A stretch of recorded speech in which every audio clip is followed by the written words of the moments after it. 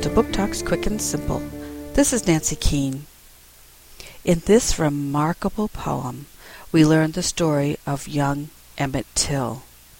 Till was lynched in 1955 at the age of 14. His crime? The young African-American boy had supposedly whistled at a white woman. The brutality of the murder sparked the civil rights movement in this country. Till was tortured and killed. His body was so brutalized that his mother insisted on an open casket so that everyone could see what was done to her boy. The story is hard to hear, but one that we must hear so that it will never happen again.